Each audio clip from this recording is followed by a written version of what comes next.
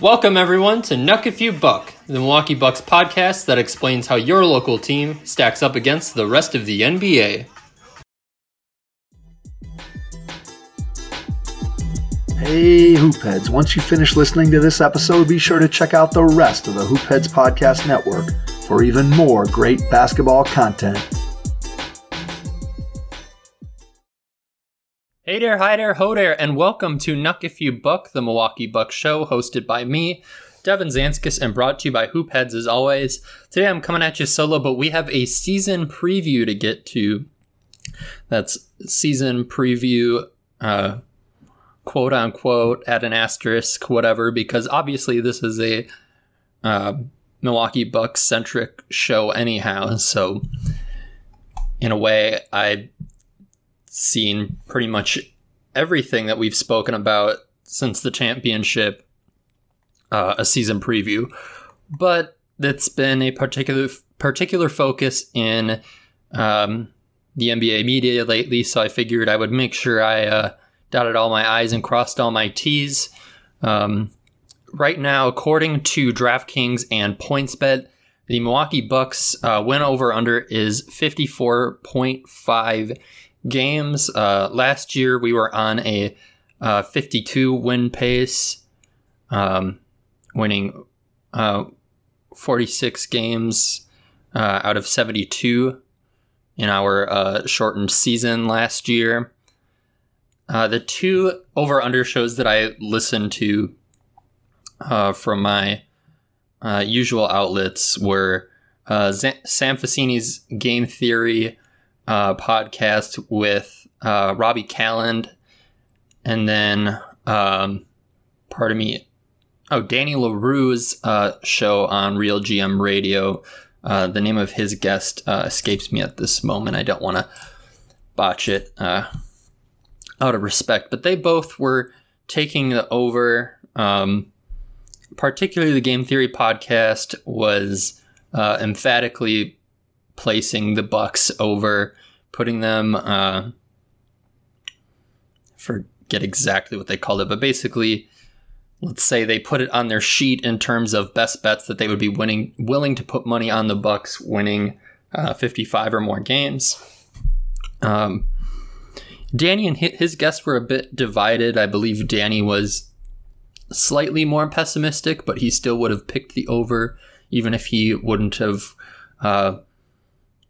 chosen to put money on it.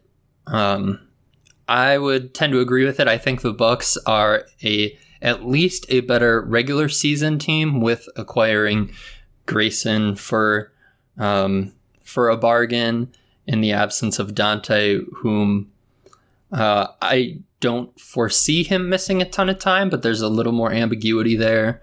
There's also coming out of camp, both Dante and Giannis did not participate in 5-on-5s at the beginning of training camp. So there's more mystery than Bucks fans might have anticipated with Giannis.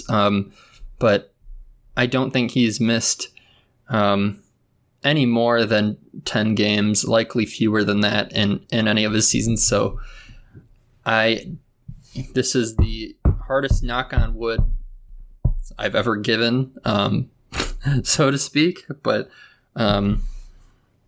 compared to other players such as on the Brooklyn Nets, for example, I'm more comfortable saying that Giannis will play more games in the regular season. Plus, Giannis will play hard every single night. He doesn't really seem to have as much of a lower gear as others might. We'll see if that changes now that he's won a title, but that doesn't seem to be in his makeup. So yeah, no wholesale changes like last year. After all, bringing in Jrue Holiday was an enormous adjustment for this team. As much of a plug and play guy that Jrue might be on both ends of the court. I don't know, just bringing in someone that important to your team's viability might make some regular season wins a little sketchy. But yeah, otherwise our George Hill, bringing him back as someone who can at least be an upgrade at that backup point guard spot, I think bodes well, at least for the regular season as well, and potentially will help out guys like Drew and Chris, who played quite far into the summer, joining the Olympic squad just days after winning the title.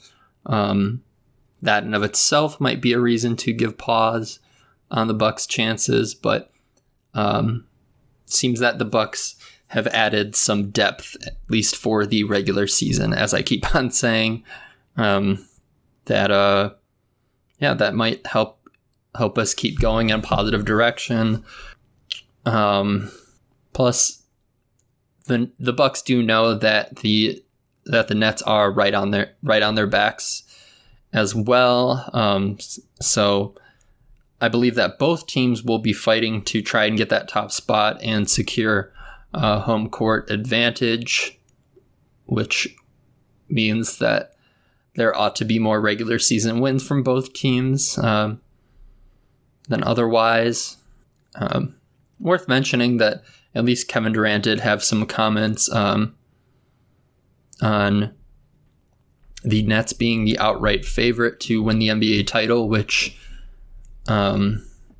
feels even more like sacrilege than before for me to say that I agree with them being the favorites, but that's definitely the consensus. And Kevin Durant pushed back on that a little bit, saying, reminding everyone that they only got out of that they didn't get out of even the conference semifinals, and that was after he had to play 48 minutes. So they know that they still have a lot of work to do.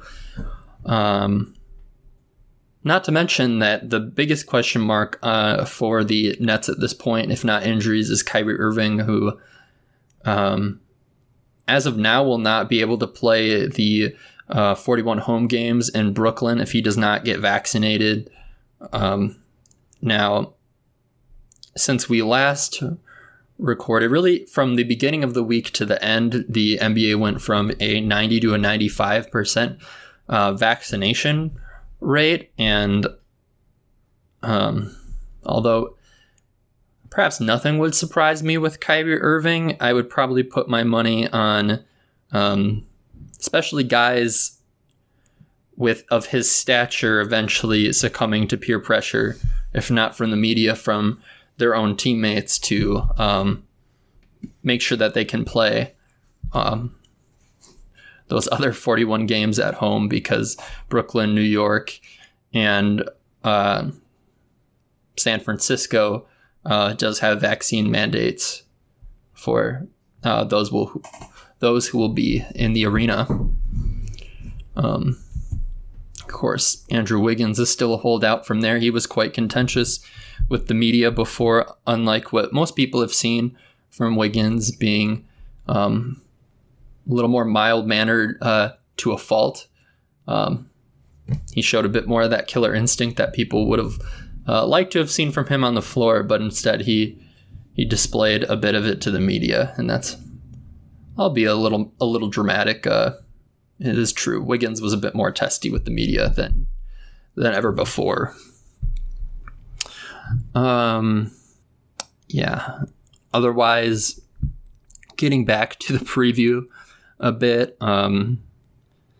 you may notice I was probably a little skeptical before, but I'm starting to drink more of the Bucks New Additions Kool-Aid and accepting that Grayson Allen is very much the favorite to be the Game 1 starter. Although there's a chance for Pat, since his stock has risen from the title.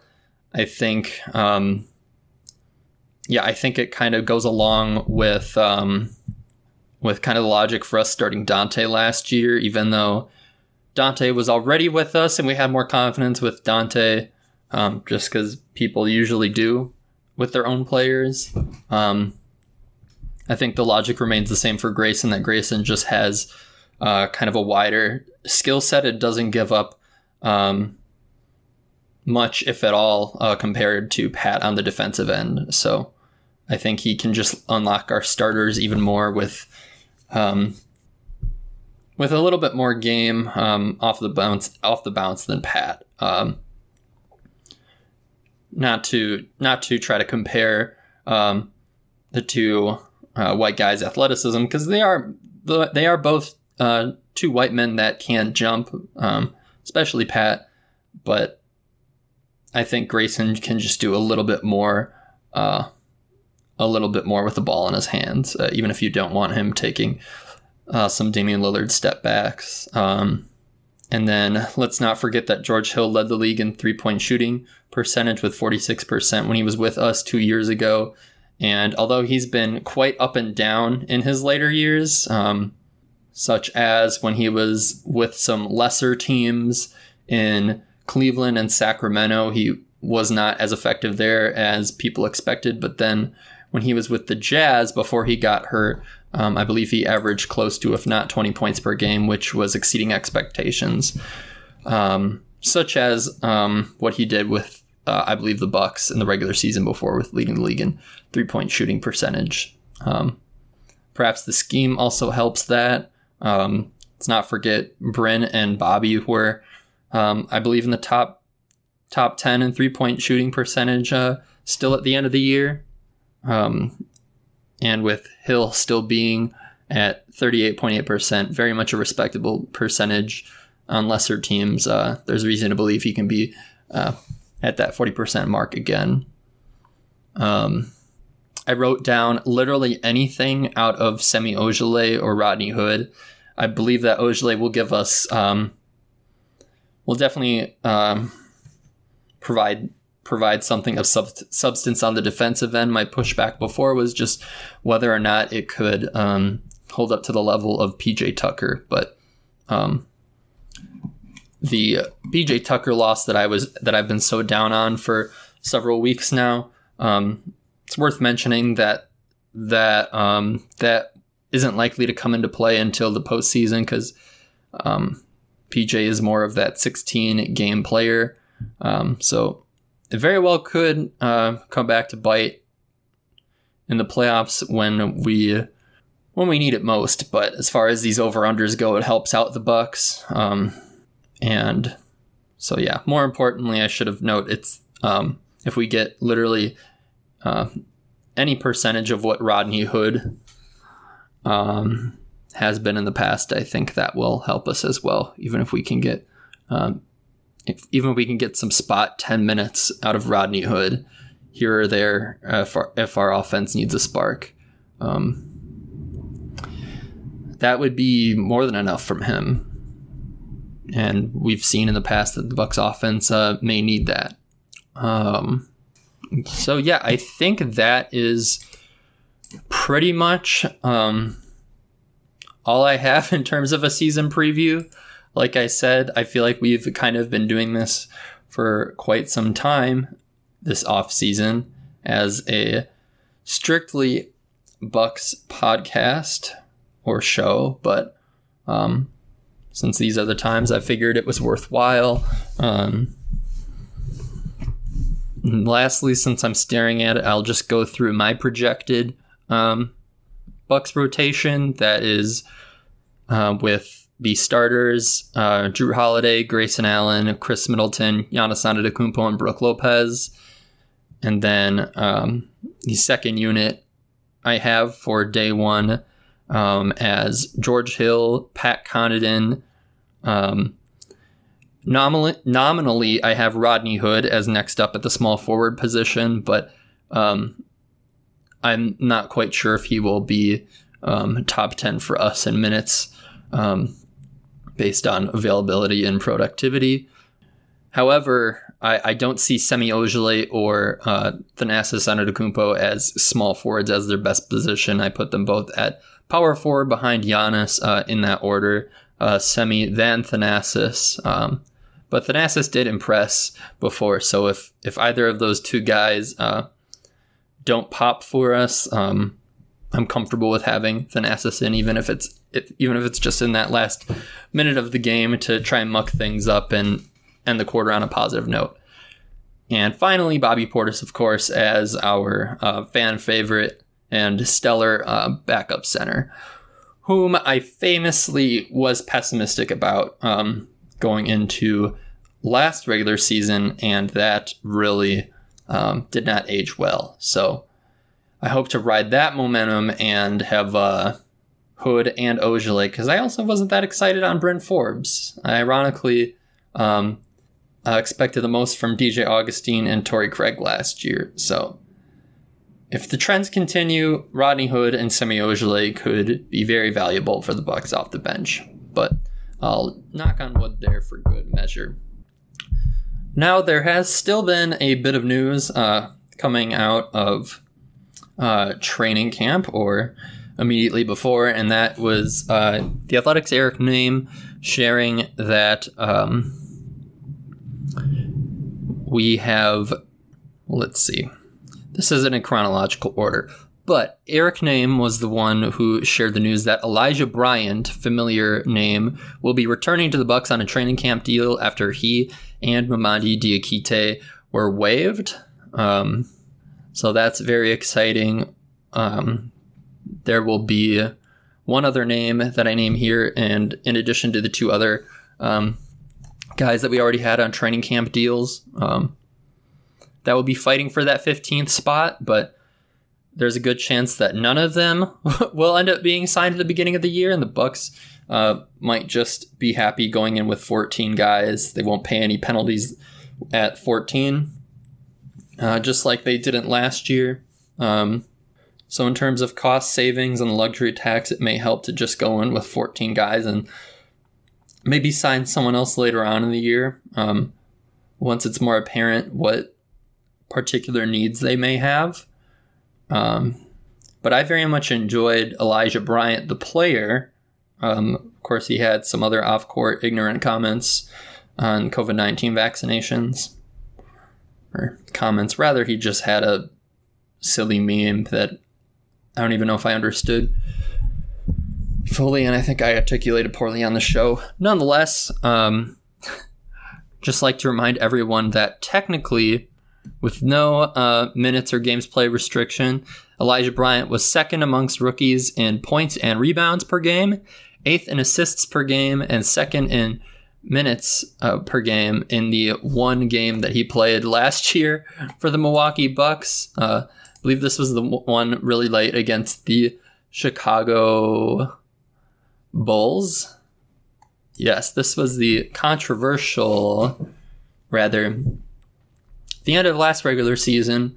The Bucks gave it to the Miami Heat, and there was a lot of drama surrounding that game because the Bucks were scheduled to play the Heat in the first round, which was naturally scary at the time, given the 2020 bubble Eastern Conference Finals embarrassment. So we were expected by some to unofficially forfeit that game and just play these guys like Elijah Bryant. But for pride's sake, we ended up winning and essentially guaranteeing that we would play the Heat in the playoffs. So the following game, I believe the last game, would not matter against the Bulls, and that's where guys like Elijah Bryant got in to get some stats. Now, the next training camp news that I have is another familiar face, but definitely less familiar to the newer fans that we have. And the new face, or familiar face, whatever, tomato, Johnny O'Brien, the center/forward who played 2 seasons with us back in 2014. The 14-15 and the 15-16 season. He is really a mountain of a man. I don't know quite how tall he is. He might only be something like 6'9", but I know he was built, to say the least.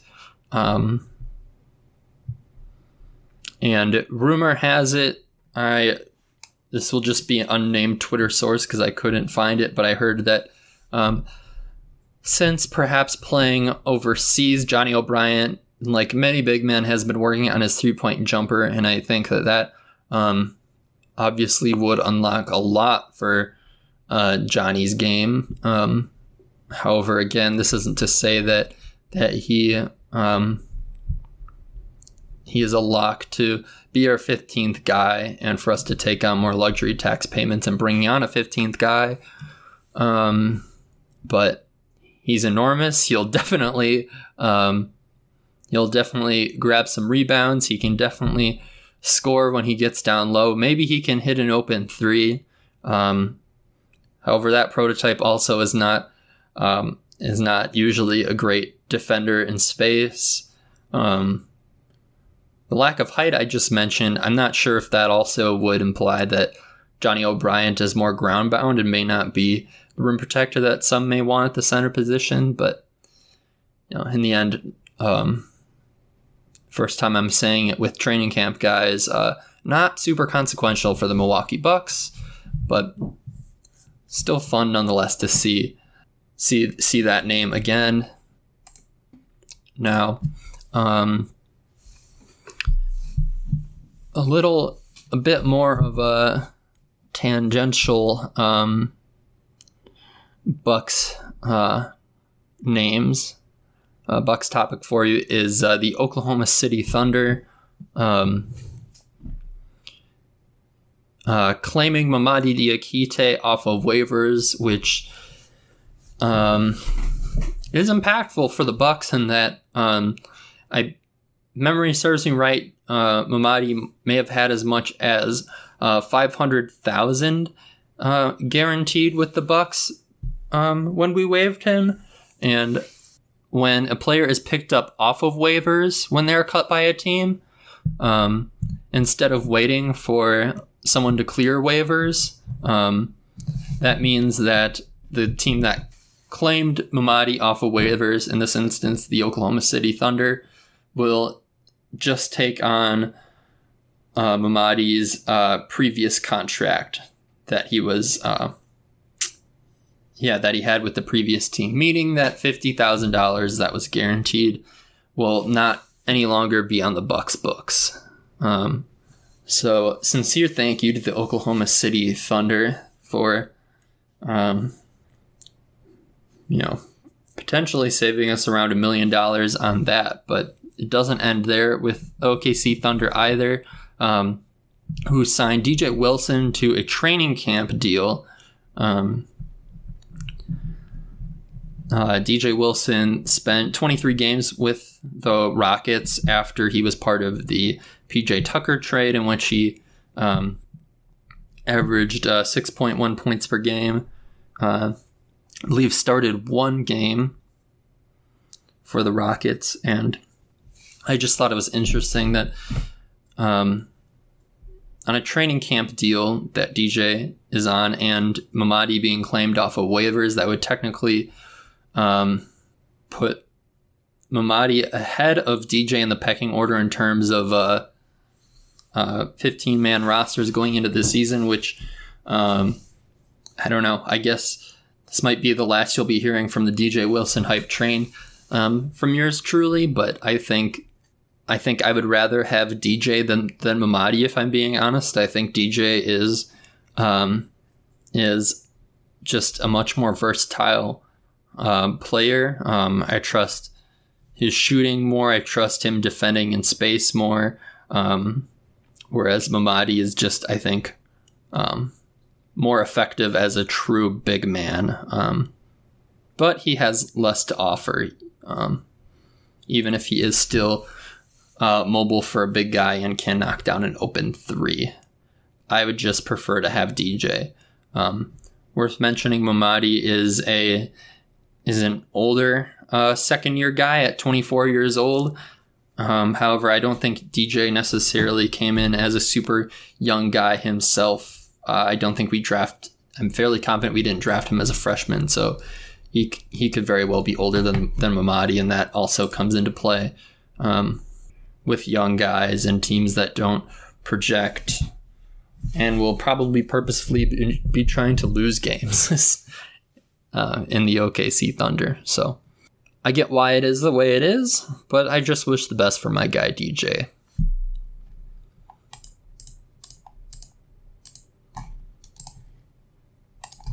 All right.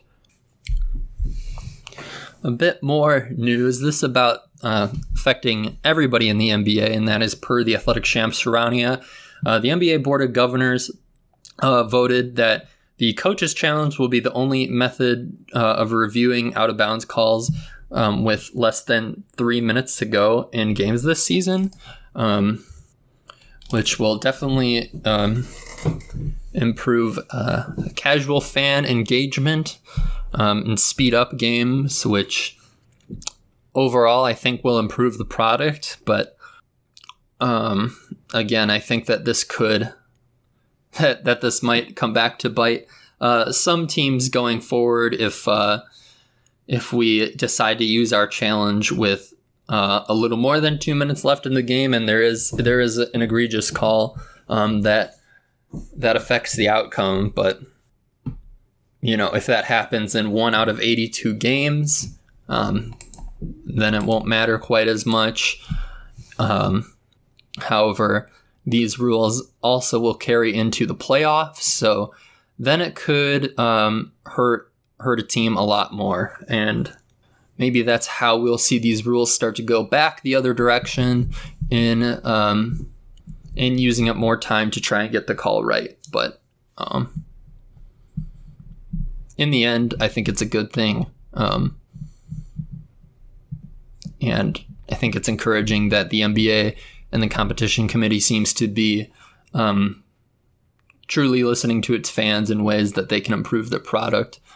On that note, the NBA has also announced that there will be a change in officiating in terms of interpreting overt, abrupt, or abnormal non-basketball moves by offensive players with the ball in their hands in effort to draw fouls.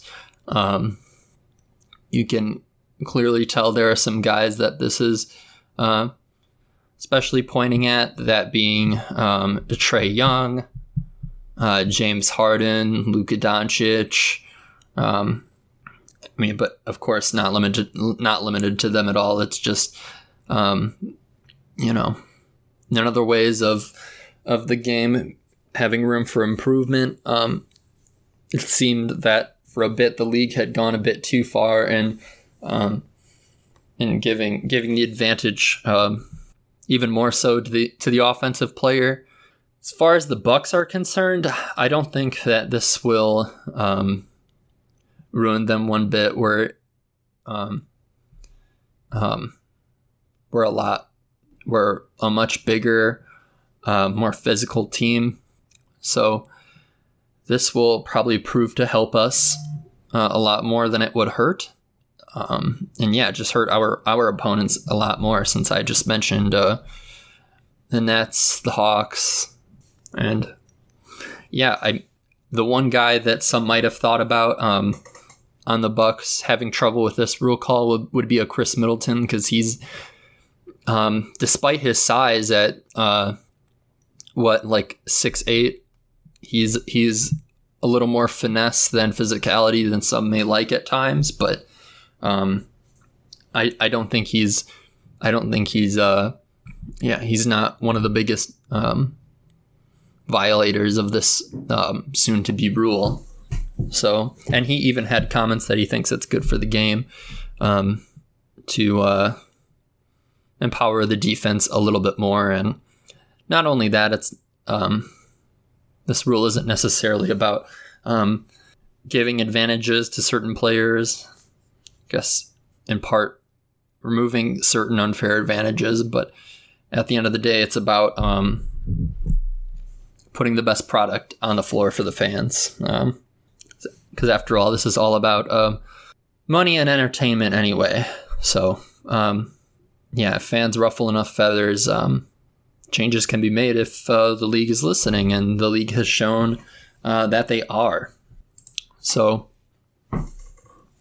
I touched just there on the Brooklyn Nets a little bit, and when James Harden, but there's also news around Kyrie Irving. I did share that he could not attend media day due to health and safety protocols, and as of now, does not seem, if something does not change, he will not be able to play at Nets home games at Barclays Arena. But if I had to put money on it, I would say that he is too important for the Nets for him not to get pressured at least enough to finally take the vaccine, and because the Nets do have a lot to prove after losing in the conference semifinals last year, no matter how many excuses they have, and understandable excuses. We won't stray away from that. But then again, Kyrie might be the most unpredictable guy in the league. So granted, it's still the off season, so people will think as disastrously as they can in terms of hypotheticals, and more likely with a guy like Andrew Wiggins or a Trey Burke, who's another holdout, I believe, in terms of getting the vaccine. Although, pardon me, Trey Burke is in Texas, so Trey Burke can play in any Mavericks home game as it stands. But regardless, he still hasn't the vaccine, nor has Andrew Wiggins, nor has Kyrie Irving. And if a guy isn't able to play 41 out of 82 games, it stands to reason that it could be worth it for a team to trade him for something, even 51% of his talent, if he can't be there for 50% of the games, and if they remain stubborn. However, there has been speculation from NBA analysts that Kyrie Irving's trade value is non-existent at the moment, not at all having to do with his prowess on the court, but with just how much of a wild card he is. And of course, the understanding that it will take heaven and earth to acquire a guy like Kyrie Irving, still because of his talent. So a familiar face or name that we've touched on all offseason, just like everybody else, in Ben Simmons. So there's been discussions about what if there were to be a Kyrie and Ben Simmons swap, because Kyrie Irving could play in home games if he were to be a Philadelphia 76er. This is, of course, the Instagram clickbait or 2K trade that is very unlikely to happen and is just flashy and fun for 2K simulations alone. But you can see how it could make sense for the Brooklyn Nets if you remove the fact that KD and Kyrie Irving are best friends. Simmons is an all-world defender, and that's an area that the Brooklyn Nets could stand to improve on to increase their playoff ceiling. They also have ample shooting around Ben Simmons to allow it to still work in the playoffs. In the playoffs, but on offense. However, as far as talent goes, Kyrie Irving is very much in the ilk of a Damian Lillard or Bradley Beal in the, in terms of talent, and also the pipe dream of the Sixers being able to get that much of a return for Ben Simmons right now. Plus, if we're considering the off-court drama that Kyrie Irving brings, I don't know how excited Philadelphia would be to bring in a guy like Kyrie after dealing with the biggest shit show in recent NBA stories right now, Ben Simmons. And also, Joel Embiid has quite the large personality himself. So if he and Kyrie encounter any disagreements, which is essentially, which is almost inevitable when you have such high aspirations like the Sixers would and do with Joel Embiid. It stands to reason that a Kyrie Irving and Joel Embiid pairing could blow up just like it has blown up with Simmons and Embiid.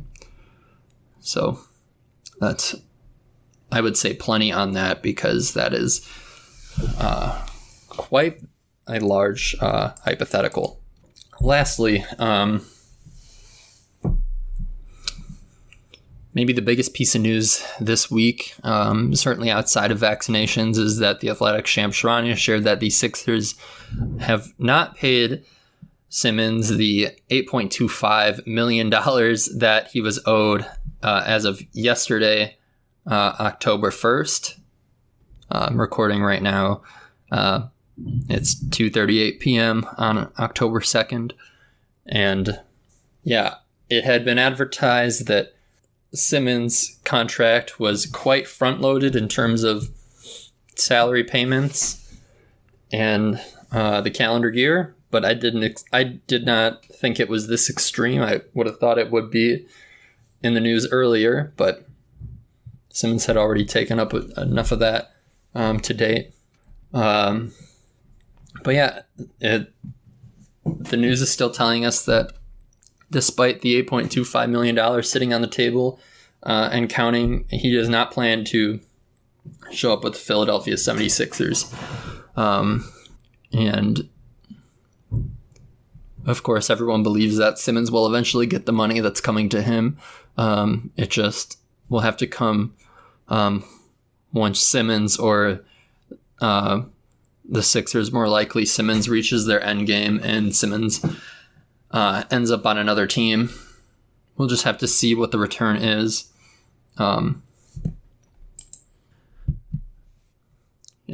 Talks and drama between him and Embiid are escalating. It is worth mentioning because Simmons revealed that he does not want to play with the Philadelphia 76ers because of his fit with Joel Embiid. He says that it's nothing personal, but it's not conducive to him succeeding on a basketball court, and that certainly gave Embiid a lot to play with. He's someone who likes to get in the last word, and he said that he found that ridiculous and disrespectful because he saw getting a guy like Al Horford for quite a large payment himself was all about was all for Ben, and getting a big man who can shoot and pass. Joel Embiid also said that the reason for them getting rid of Jimmy Butler, which he reiterated was a mistake for the 76ers, was all because Ben Simmons wanted the ball in his hand, and I don't think Embiid said anything wrong in those comments either. I know there had been some articles put out there recently, but from guys like Mo Dakhil and Kevin O'Connor about the possibility of Simmons getting his own team, like Giannis getting a team that's tailored around him, basically having 4 shooters around Ben, and just more versatility around him like the Bucks have done with Giannis. But there's of course pause there because Simmons doesn't put the same pressure on the rim that Giannis does, and of course Giannis is at least willing to take jumpers, unlike Simmons. I wrote a bit about this. I wrote a bit about this week in the comparison between Simmons to Giannis, and although aesthetically they look very similar on the court and in transition, they just don't quite execute the same as in the regular season last year, Giannis Giannis took 9.5 free throws per game, whereas Simmons took barely over 10 field goals, and also in plenty more attempts in the paint. Giannis also finishes at a much higher percentage than Simmons. I don't have the numbers in front of me, but I don't think that would surprise any listeners out there either. So, yeah, I guess the waiting game continues on the Simmons front, but it feels pretty good as a Bucks fan to have the title under our belt, have the security in our big three locked up. Of course, Dante will be up for free agency this year, but we have Grayson Allen as somewhat of insurance. I would still put my money on him just being a one-year rental. But knock on wood, if things go terribly wrong with Dante, or he's unhappy with us, we do still have Grayson. And then there's also Brook Lopez, who is going to be a free agent. If not this summer, I'm more inclined to believe it will be this summer after. But for at least a few more years, we have our big three. And I don't know, even with the turmoil in Philadelphia, I know I've belabored that point more than enough, but that just helps the Bucks even more potentially move up a slot in the standings, because even with how great of an offseason the Heat have had, and they look to be exponentially more deadly in the playoffs, the consensus still seems to be that the Bucks and Nets are in a much higher echelon than the cluster of competitive but far from championship favorites in plenty of other teams in the East, like the Sixers, Heat, Hawks, etc. But we'll have much more to work with moving forward. We have our first preseason game coming up on Tuesday, October 5th. If memory serves me right, it's against Grayson Allen's former team in the Memphis Grizzlies. So I look forward to actually having some sort of game action to talk about again. But with that, I'll see you in another life, brother.